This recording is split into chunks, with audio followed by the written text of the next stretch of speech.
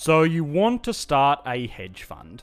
Maybe you envy the high-flying lifestyle of closing huge investment deals, or maybe you've seen Bill Ackman on TV one too many times and like the idea of socially responsible investment, or maybe, just maybe, you have seen the earnings of some of the top hedge fund managers and figured, well, if they can do it, why can't I? And you know what? Maybe you can. There really isn't anything too remarkable about these types of institutions. But before you close your assorted 50 Google Chrome tabs of Wall Street Bets, Coinbase and Robinhood and start pitching your parents for seed capital to move to New York, there are a few things that you need to understand. Firstly, of course, you should probably know what a hedge fund is, beyond being a big building full of smart people with 20 monitors each. Then, you need to understand the actual structure of these companies, and how 90% of your work is going to be haggling with lawyers and accountants. And finally, you have to understand that these businesses are kind of dying off. Realistically, the heyday for hedge funds is probably behind us. But don't let that discourage you. There are still billions to be made, and perhaps it's time to put your Red Bull and gambling addiction to good use. So let's start off with what a hedge fund actually is.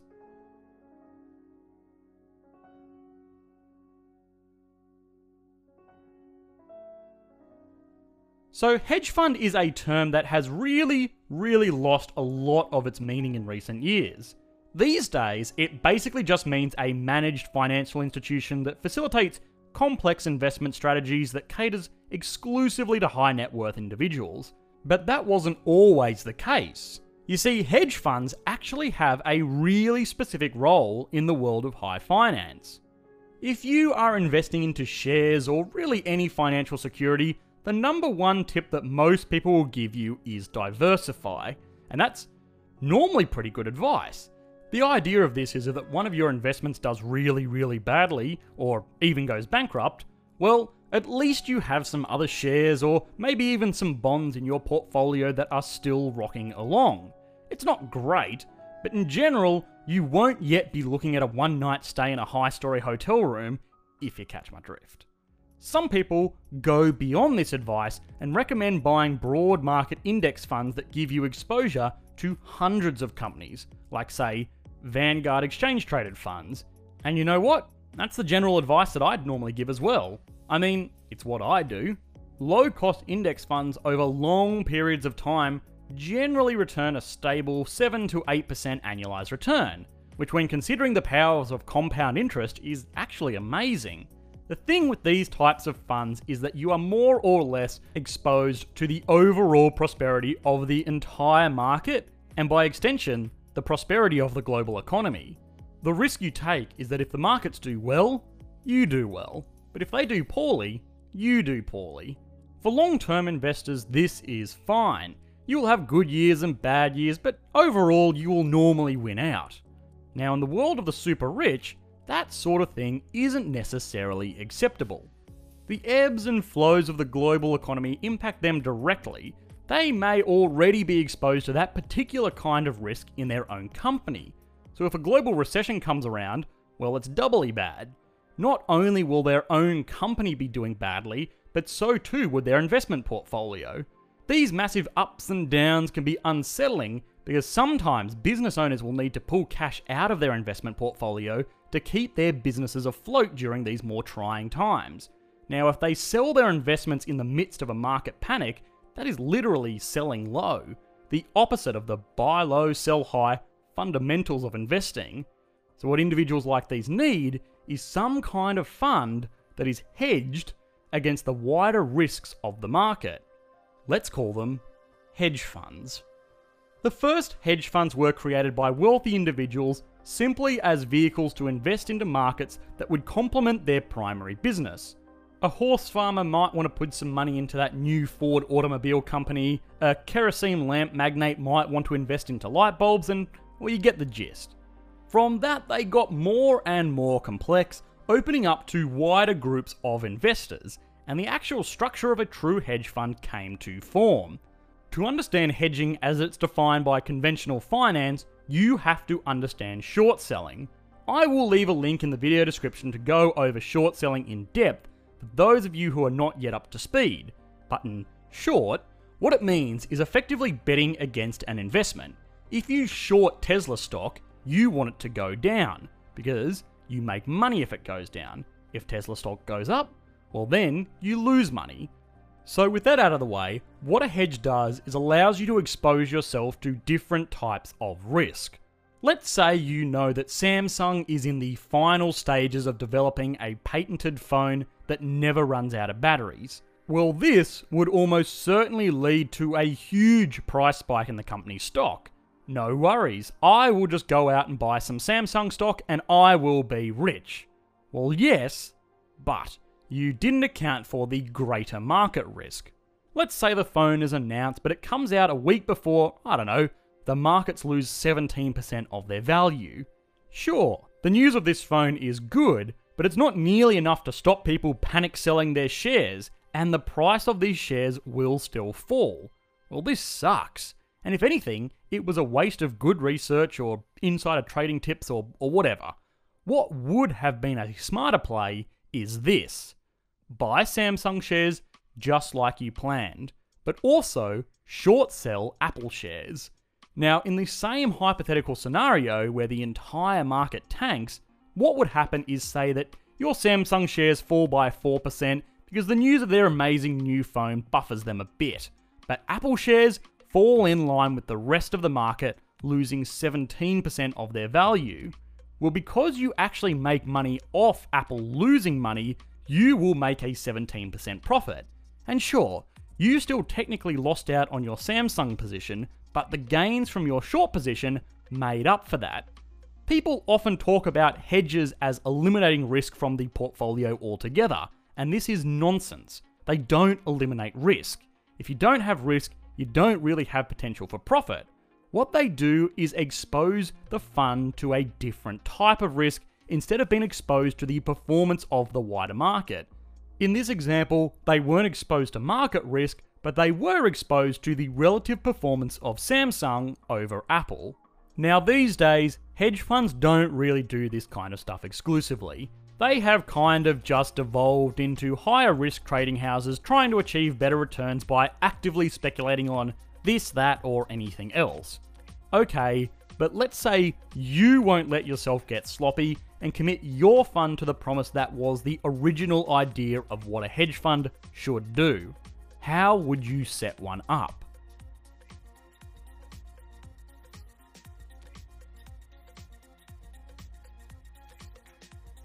Okay, so how you set up your hedge fund is actually probably far more important than what kind of stocks you trade or how many screens you have graphs on. This is basically how you set it up. First things first, set up a partnership in the United States and make yourself the managing partner. Second thing is to set up an insurance company in, say, good old Bermuda. An insurance company seems very odd, but what it allows you to do is this. If you make $10 billion in profit, well, normally you would have to pay tax on that income, but instead, you can do this. Get your insurance company to charge you $10 billion in insurance premiums. This shows up as a business expense in the United States and now means your hedge fund has made no profit, and hence, no taxes necessary. The insurance company then has this big pile of money and does what insurance companies do with it. They invest it. Where do they invest it? Oh, I don't know. How about this promising new hedge fund here in the United States? Sounds great. The actual structure is a little bit more complex and involves a lot more lawyers, but that is effectively the gist of it. Okay, beautiful. You have set yourself up to avoid taxes. Now you actually need to make some money and not pay taxes on that. Hedge fund managers make money in two ways. Firstly, by investing their own money and generating returns on that investment, but they also make money by charging management fees from other investors who they introduce into the fund. You may have heard of a 2 and 20. What this refers to is the 2% fee for total assets under management and a 20% cut of any extra profit you make beyond that benchmark. So for example, if you attract an investor to invest, say, $1 billion into your fund, well, then you would make $2 million a year just for watching over their money. But you would also earn another $2 million for every 1% over market returns you achieved. So if, for example, you generated a return of 10% in a year that the market only returned 5%, well, you would make your $20 million management fee no matter what, but you would also get an extra $10 million on top of that as a management bonus. The investor doesn't mind paying this because you have made him $50 million more in that year than he would have just by investing in the markets themselves, and even after paying your fees, he is still out $20 million ahead. You can start to see how this all gets pretty profitable, but here is where it all gets that much better. You see, these hedge funds are set up as partnerships, not a company, which means that they are technically not a separate legal entity from their partners. Investors into the fund are brought aboard as limited liability partners, but you yourself are a direct managing partner. And what that means is that your assets are effectively one and the same with the hedge funds. So if you make all this money in a given year, normally you would have to pay the top marginal tax rate of 37% if you were just to pay it out yourself. But no, instead, what you can do is this. Just claim the assets of the business as your revenue, hold on to them, and suddenly you aren't making cash income, you are just holding assets that appreciate in value. If you do end up selling these business holdings to buy yourself a penthouse or a jet or a super yacht or whatever, well, then you have to pay tax on that, sure, but not income tax, capital gains tax, which is much, much less than the top marginal tax rate, which means you, dear hedge fund manager, get to hold on to a lot more of your precious pennies. This is called the carried interest principle, or loophole, depending on who you ask, and it means that with some careful accounting, that hedge fund managers often pay a lower percentage of tax than the janitor that cleans their office at the end of the day. So, this is morally questionable, but who cares? You're going to be rich. Let's go find some investors. And hold up there, Tiger. Finding investors kind of neatly segues us into the last part of this video.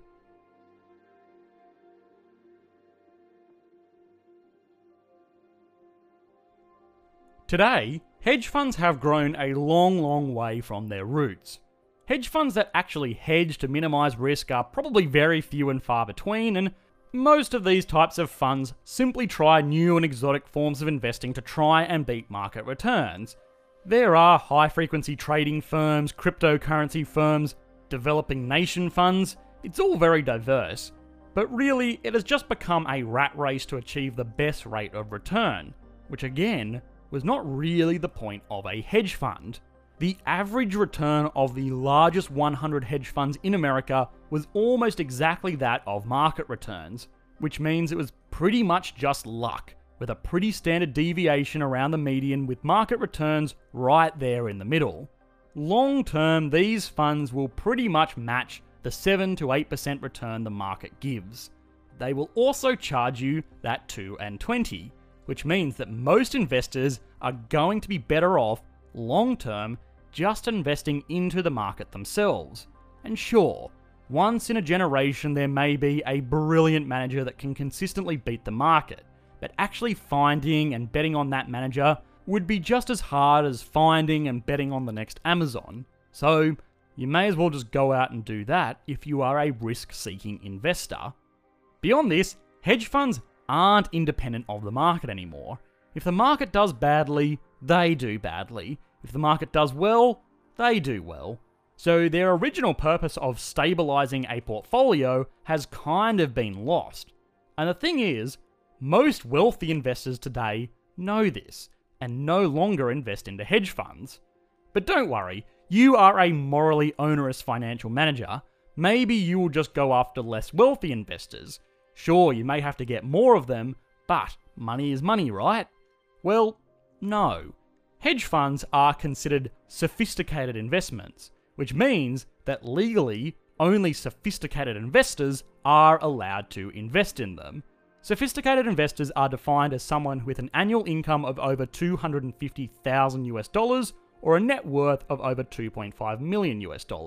And the truth is, because of the incredibly complex structure involved in hedge funds, most of the time it is not even worth paying the accountants and the lawyers to fill out the paperwork for an investment that is less than $10 million a year. So, yeah.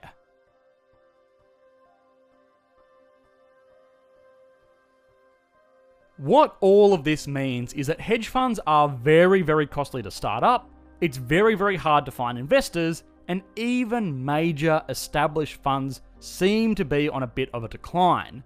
Sure, if you can get it working, you are likely to make lots and lots of money. But realistically, there are much easier businesses to start. But you know what? Don't let your dreams be dreams. If becoming Bobby Axelrod is your life's aspiration, who am I to tell you that you can't do it? At least now you know the process. Hi guys, if you do manage to get your hedge fund going and make billions and billions of dollars, please consider sending some of that money back to your good old buddy Economics Explained via our Patreon page, just like these lovely people did. Our Discord server is linked in the video description, so feel free to jump onto that to participate in our Q&A sessions and also enjoy the discussion amongst other economics nerds like myself. Thanks guys, bye.